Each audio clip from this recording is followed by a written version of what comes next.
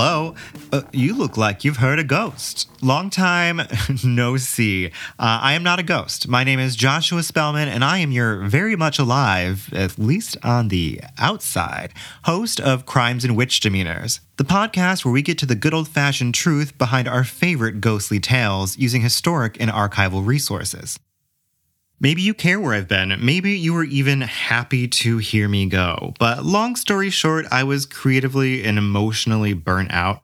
I was pouring myself into this podcast, which takes a lot of research, pouring myself into my drag, sewing garments, cultivating my TikTok, now with 30,000 followers. Woo!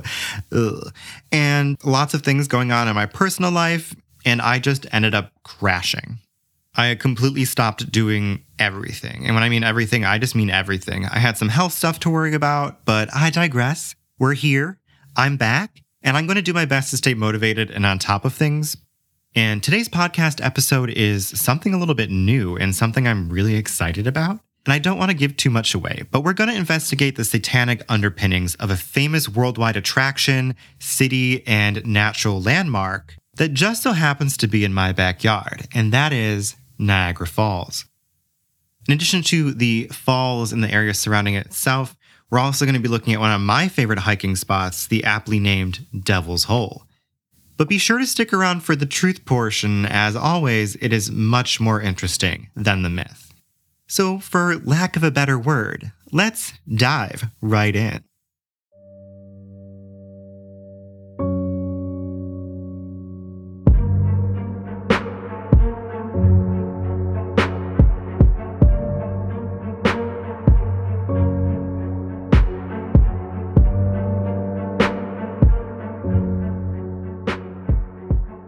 Niagara Falls, one of the 7 wonders of the natural world, is a group of 3 waterfalls: the Bridal Veil Falls, Horseshoe Falls, and the American Falls.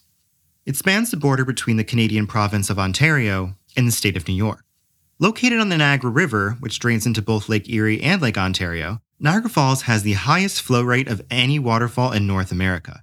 More than 168,000 square meters, or 6 million cubic feet of water, goes over the crest every minute. So much history surrounds Niagara Falls, it's near impossible to dive into. From the initial exploration by white folk, exploitation of the falls and indigenous peoples, to the history of hydroelectric power, the French and Indian War, or 7 Years' War, strange mortuary science experiments, and daredevils who've ridden down the falls in barrels, only some of which have survived. The history of Niagara Falls, much like the flow of water over the crest, seemingly never ends. However, while Niagara Falls is heralded for its natural beauty, booming tourist trade, and rich history, behind its bridal veil lies something sinister, brooding just beneath the foam. At first glance, all seems innocent enough, if you discount historic atrocities to its indigenous inhabitants, but as you peer a little closer, a pattern seems to emerge. Perhaps most glaringly obvious is Devil's Hole State Park, named as such for no discernible reason. Devil's Hole State Park overlooks and descends into the Niagara River Gorge, a 6.8-mile-long canyon carved by the Niagara River, with cliffs reaching as high as 1,200 feet in some areas. The hiking in this particular park can become quite hazardous. In fact, the current of the Niagara River in the gorge is one of the most powerful river currents in the world, which, unsurprisingly, has taken many, many lives. Perhaps this is where the hellish name originates. Or perhaps it is partially due to the famed cave halfway down the steep escarpment, the Cave of the Evil Spirit. While not a clever name, it sums up the origin quite well. Long ago, the Great Spirit who created man sealed away the evil spirit within the walls of the Niagara Gorge. However, over time, as man turned evil and began waging wars, the walls of the gorge began to split. Eventually, the cave opened, and the evil spirit was once again free, cursing all those who entered its cave.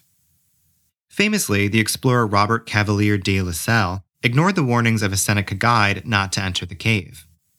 Once inside the cave, no longer able to see the light of day, he heard a voice call to him. "Return," said the voice. "Return to your home in Canada, and wealth, honors, a long life, and usefulness will be yours. And when death comes, generations of your descendants shall follow you to your grave, and history shall transmit your name of prosperity as the successful founder of a great empire. Proceed to the west, and although gleams of hope may, at times, shine in your path, ingratitude and disappointment will be sure to meet and follow you, until a treacherous murder shall end your days, remote from human habitation, without the shelter of even a wigwam of a friendly red man. The eagles of the desert shall strip the flesh from your bones, which shall lay bleaching under the tropical sun, unburied and unprotected by the cross you so now devotedly cherish. LaSalle foolishly disregarded the warning of the evil spirit. LaSalle's once great fortune eventually dwindled and he became poor and destitute. In a last-ditch effort to regain his wealth and fame, he decided to go out west to Louisiana to begin a colony there, doing exactly what the spirit warned him against. Even LaSalle's precious crucifix of his Christian God could not save him from the curse of the evil spirit. LaSalle was eventually murdered by his own men and left to rot in the woods of the Mississippi River, the vultures and birds pecking at his corpse. But the city's connection to the Crown Prince of Hell and malevolent spirits do not end at the lower river and the Niagara Gorge. Instead, we must look to the top of the falls in the Niagara Rapids and turn our attention to 5 innocuous islands. Bisecting the Bridal Falls and the Horseshoe Falls is an island known as Goat Island. It is the location of the famous Terrapin Point observation area and is large enough that it carries not only pedestrian traffic, but car and trackless train traffic as well. Goat Island is largely wooded with many nature trails, and it provides access to the Cave of the Winds tour, which takes you down the escarpment to the foot of the falls. Just off the southern shoreline of Goat Island are the Three Sisters Islands. These small islands provide an excellent view of the upper rapids. They're connected by a series of bridges and consist solely of nature trails. Ecologically and biologically speaking, they are fascinating. Each sports a variety of microhabitats and possesses its own unique floristic character. However, as is the nature of, well, nature, it's not all pretty petals and flowers.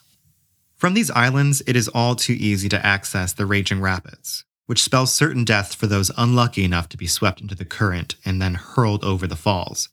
That is, if the large boulders hiding in the cataracts or the undertow don't do you in first. Before European settlers came to the area, Three Sisters Islands were home to mysterious rituals. Iroquois shamans would offer sacrifices and gifts to the spirits that dwelled inside the mist-shrouded cave at the base of the falls. Presently, mediums and psychics who visit these islands can hear voices and screams of spirits long gone. Lastly, there's Luna Island, which, like Goat Island, bisects 2 of the falls, but unlike its larger counterpart, it's situated between the American and Bridal Veil Falls. Aside from the sacrifices, you may be asking, how are these islands satanic? Well, let's take a closer look at the names. Devil's Hole, that was easy, quite obvious. Devil is right in its name. And while innocuous at first glance, you may not realize, Goat Island. The goat has long been a symbol of the horned demon Lucifer. In Luna Island, the moon, the celestial body where dark rituals take place beneath. And perhaps the most insidious of these island names, Bridal Veil Falls and the Three Sisters. It's subtle, but for those who know satanic lore, we all know the legend of the devil marrying 3 sisters. Niagara Falls has always been a nexus of spiritual and physical power, as evidenced by its hydroelectric power plants and numerous malevolent hauntings, and the great spirits that native tribes worshipped and feared. The city was erected and planned around these power sources, built to exploit and harness them. Niagara Falls was created in the same fashion as Washington, D.C., both hiding occult symbols in their street and place names, building their streets in the shape of symbols, used to exploit the negative energies they draw forth and route them to areas of their choosing. Next time you visit the falls, remember to hold that crucifix tight. Or don't. It didn't quite help LaSalle, did it?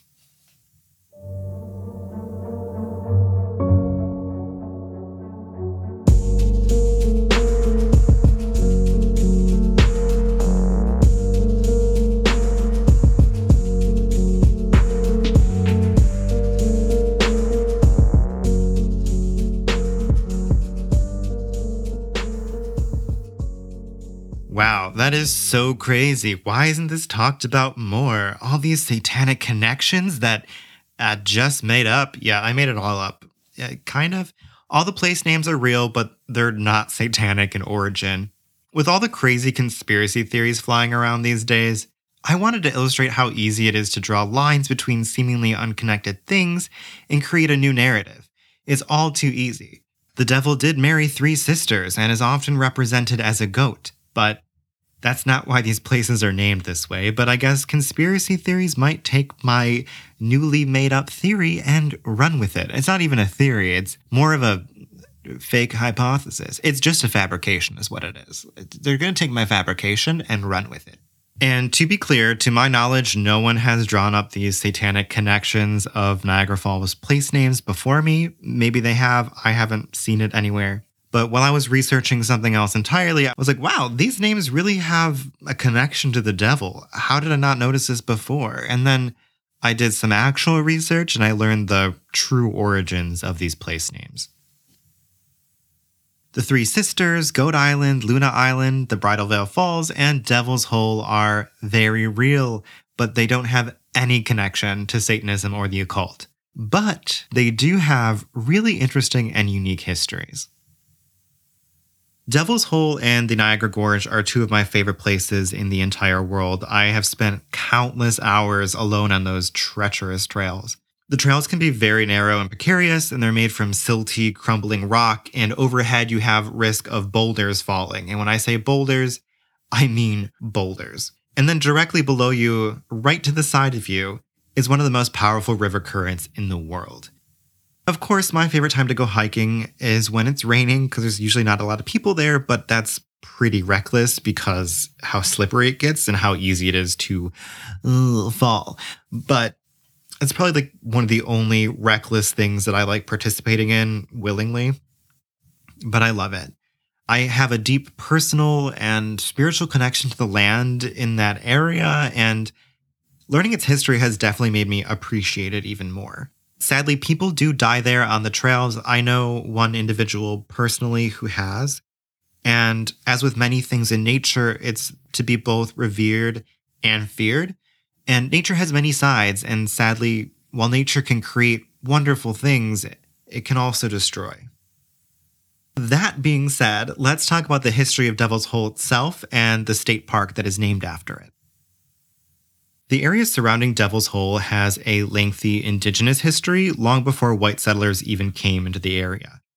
Devil's Hole received its name from either the story I told earlier of the evil spirit or from the area's inhabitation by the Neuter Nation.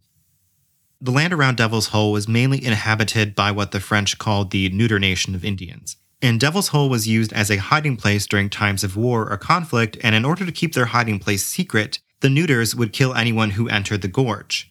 The people that went to investigate would never return to tell the location of the Neuters' hiding spot. And this is possibly the root of the tale of the evil spirit. However, I will say that the same friend/medium that saw the lady at my house before I even talked about her or described her, which I still haven't told the story to you all, but I will eventually. Well, they came on a hike with me to Devil's Hole State Park. And this individual, he was not from the area at all. He's not even from like the same region of the state, so he had no knowledge of Devil's Hole or its history. But halfway down the gorge during our hike, he mentioned he sensed like a very old, evil, malevolent spirit in the area. And I didn't think anything of it at the time because I didn't know the history of Devil's Hole. But now knowing of the evil spirit, I can't help but wonder, was he sensing the evil spirit? What made Devil's Hole such a great hiding spot for the Neuter Nation was not only the fact that it's set in the cliff face, but a large rock known as Ambush Rock was positioned perfectly above the cave entrance so that nothing could be shot down into it. Now, the Niagara Gorge and Devil's Hole State Park is prone to rock slides, or boulder slides, really. It's made up of massive limestone and dolostone boulders. You would probably be amazed at how large they are. I can't even describe. They are absolutely massive. So Ambush Rock was removed for safety reasons, though a rockfall in the mid-1990s left a similar rock, albeit much, much smaller, at the entrance to the cave. According to an old brochure for the area published in 1890, at the top of the park, before you begin your descent down the gorge, there was a large boulder, one of many, as I said, known as Council Rock. Council Rock was shaped like an arrow, but centuries of weathering slowly changed its shape, and it's now believed to have been removed sometime since the publication of this brochure, which is now 120 years old, since a lot of work has been done in the area for safety reasons. Council Rock was said to be a meeting place where yearly councils of Native people would take place. Others claim that it was a, quote, worshipping stone, or that it was connected with indigenous, quote, religion. And legend has it that due to the way the Seneca chiefs would stand on the rock during meetings with one hand on the rock, that anyone who touches the rock can drive the devil away for a year.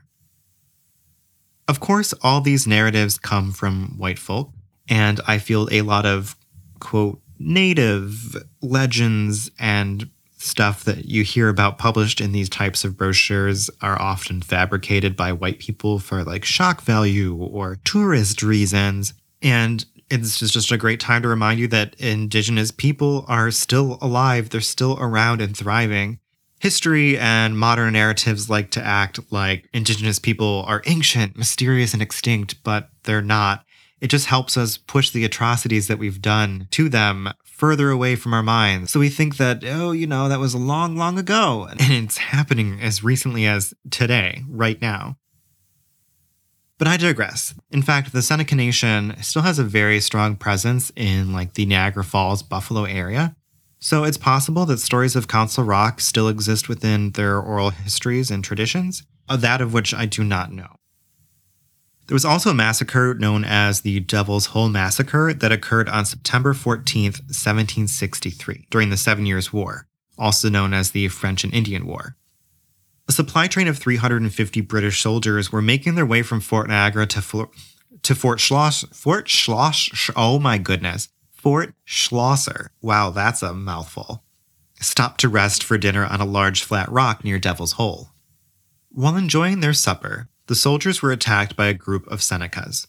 There was a massive loss of life, and those not killed directly by the ambush jumped off the precipice to have at least a glimmer of a chance at survival. But those that jumped, if they did survive the fall, did not survive very much longer, as the Senecas sent the wagons, baggage, and horses of the supply chain off the edge after them, crushing and killing those soldiers that remained. Of the 350 British soldiers, only 2 survived. And now for the matter of Devil's Hole Cave. Sadly, modern-day Devil's Hole Cave bears no resemblance to what it once was. It's now covered in graffiti and often littered with trash, as it's become a favorite place for wayward teenagers to party. There is a large cave at the bottom of the gorge that many people think is Devil's Hole Cave, but it's not. In fact, there are many caves in the area, some of which aren't even true caves, but just massive boulders that have fallen on top of each other to create the look of a cave. To find the real Devil's Hole Cave, you have to make your way partially down the gorge precipice and then veer off to a path that backtracks partially back up the cliff. And in this area is the cave, and it is made up of what is known as Deque dolostone, a fine crystalline dolostone that's very dark gray in color. The cave's entrance is 10 feet wide and 8 feet high, and while the entrance is rather tall, the initial passage of the cave has a gentle incline, and by the time you make your way about 12 feet into the cave, the ceiling has shrunk to only 4 feet high. However, if you keep pressing onward, the ceiling will once again reach a height of 9 feet. Here, at this point where the ceiling is highest, there is a man-made wall, beyond which there is a drop in the floor of about 3 feet or so. Beyond that wall, where the ceiling is about 6 feet tall, it continues and eventually narrows to a width of only 6 inches. This 6-inch wide passage continues for about 10 feet before veering off to the east, where you lose sight of the path, but presumably this cave is much deeper than we think it is. Inside of Devil's Hole Cave was once a mineral spring, but it seems to have since dried up, much like the now defunct stream in the area known as Bloody Run. And that's the long and short on Devil's Hole. It's not demonic, but it's definitely a hole. What? child. Anyway, back to the city of Niagara Falls.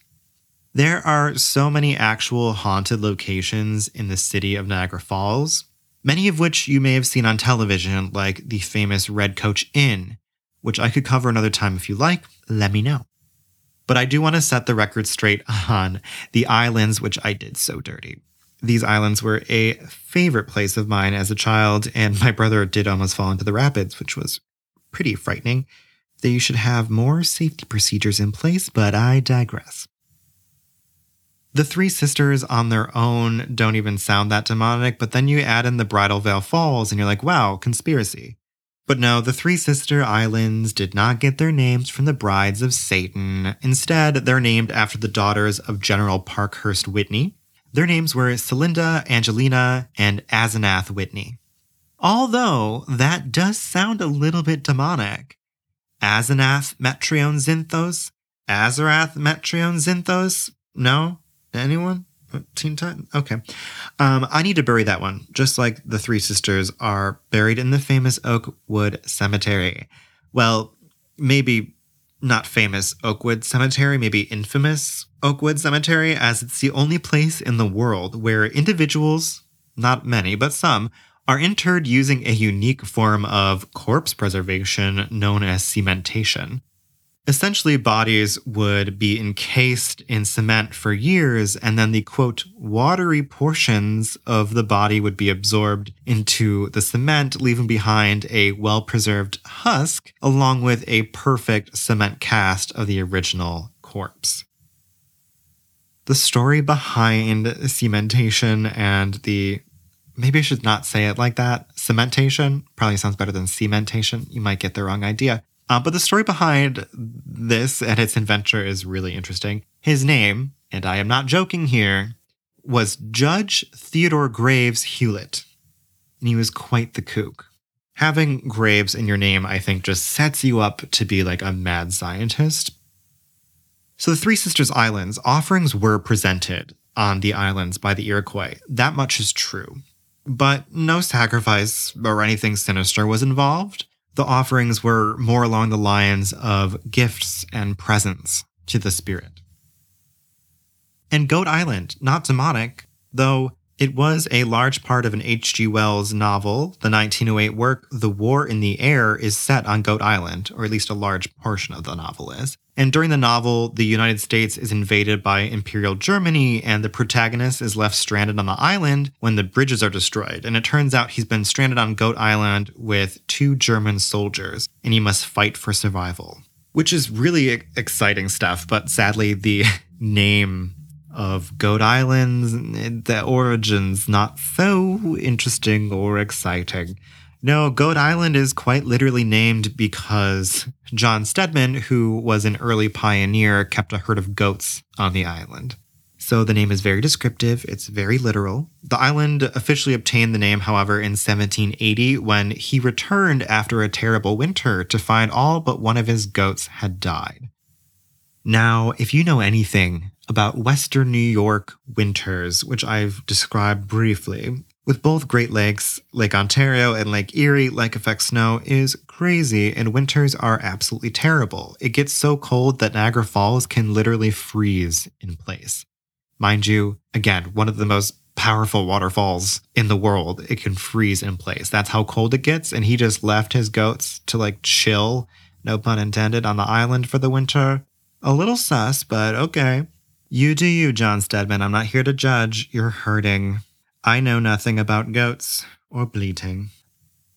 Other than the fact that Goat Island is literally named after dead goats and not the devil, there is a very neat Nikola Tesla monument on the island that was gifted by the government of Yugoslavia, and it's pretty remarkable. I do have a very flamboyant picture of myself in what I call Daddy Tesla's lap. From a few years ago when I scaled the statue. Oh my goodness. Scaled the statue. I cannot talk today. Glad I'm recording a podcast. But it didn't happen. It's probably illegal.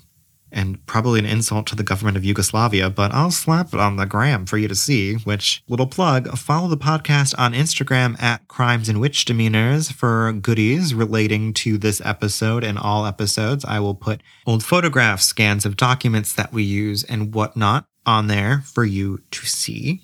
But I think Daddy Tesla is probably a good place to end today's episode. I know today's episode was a little bit different in terms of what we covered and how we covered it, but next week we are going to get back to our ghostly roots, and we are going to be investigating the many spirits of Ohio's Kenyon College. And let me tell you, Kenyon College, they have some really, really good ghost stories, so you're going to want to stick around for that. It gets crazy. So as always, make sure if you are listening on iTunes and you haven't already, leave us a cute little review. It helps with our placement in the charts and helps get the word out to new listeners. If you're listening on another platform like Overcast, shout out to my Overcast peeps. Just thank you. And if you know anyone who might enjoy this podcast, share it with them. You never know, they could join our little ghostly family. I hope today's episode wasn't too nasally because allergies are currently destroying my sinuses. But until next time, just remember, crucifixes do nothing to help save you from ancient cave spirits. I sounded like Moira Rose. Anyways, stay spooky. Bye.